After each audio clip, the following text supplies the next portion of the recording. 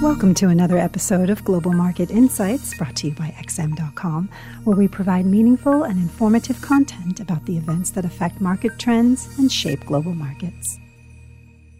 You're listening to the Daily Market Comment podcast by Rafi Boyadjian for Thursday, July 16th. I'm Cristina Marujos. Thanks for joining us at XM.com. As far as V-shaped recoveries go, China's economic recuperation from the coronavirus couldn't look more V-shaped. Gross domestic product jumped by 11.5% over the quarter to June after collapsing by almost 10% in the first quarter. Year-on-year growth also returned to positive territory, with GDP rising by 3.2%, well above forecasts of 2.5%. But rather than be reassured by the upbeat headline numbers, investors finally seem to be touching base with reality as the warning signs that the recovery will be a bumpy one continue to grow. Up until now, the resurgence of virus infections in several countries had failed to dent hopes of a strong recovery, but the slow pickup in domestic demand in China appears to have dealt a major blow to those expectations. Retail sales in China fell on an annual basis for the fifth straight month in June, suggesting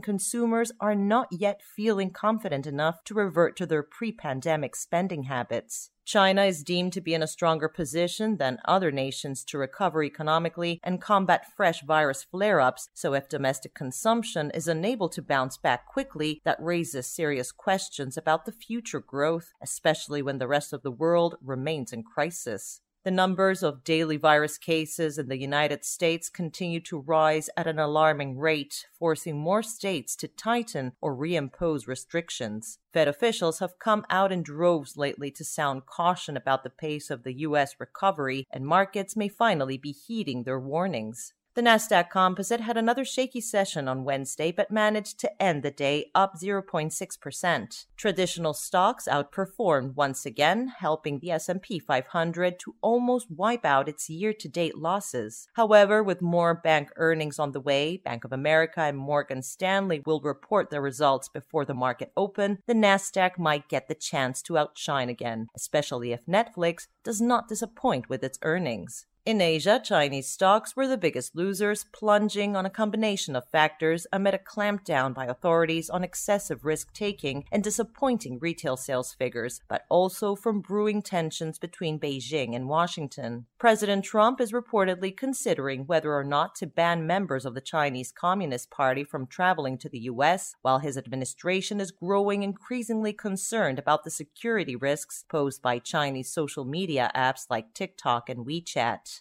Despite the worsening tensions, however, market reaction to U.S.-China risks remain fairly muted, with not even gold responding to the latest headlines. Positive news on possible COVID-19 vaccines appear to be keeping the bears in check for now. The precious metal was last down 0.4%, perhaps coming under pressure from a firmer U.S. dollar. The greenback was flat against the basket of currencies as European trading got underway, pulling back from earlier gains. The main focus for the dollar today will be the U.S. retail sales numbers, which should reveal whether May's consumer rebound extended into June. The euro hovered around the $1.14 level as traders awaited the European Central Bank's policy announcement. Although no change in policy is expected by the ECB today, markets will want clear signals from policymakers that they are committed to their pledge to do whatever it takes to protect the Eurozone economy amid doubts about the EU's fiscal stimulus package.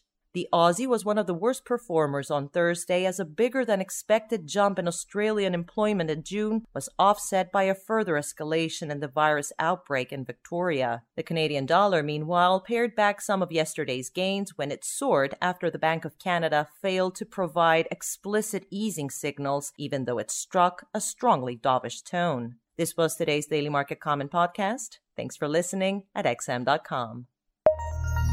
Thank you for listening to another episode of Global Market Insights, brought to you by XM.com. For more in-depth technical and fundamental analysis, be sure to visit www.xm.com/research.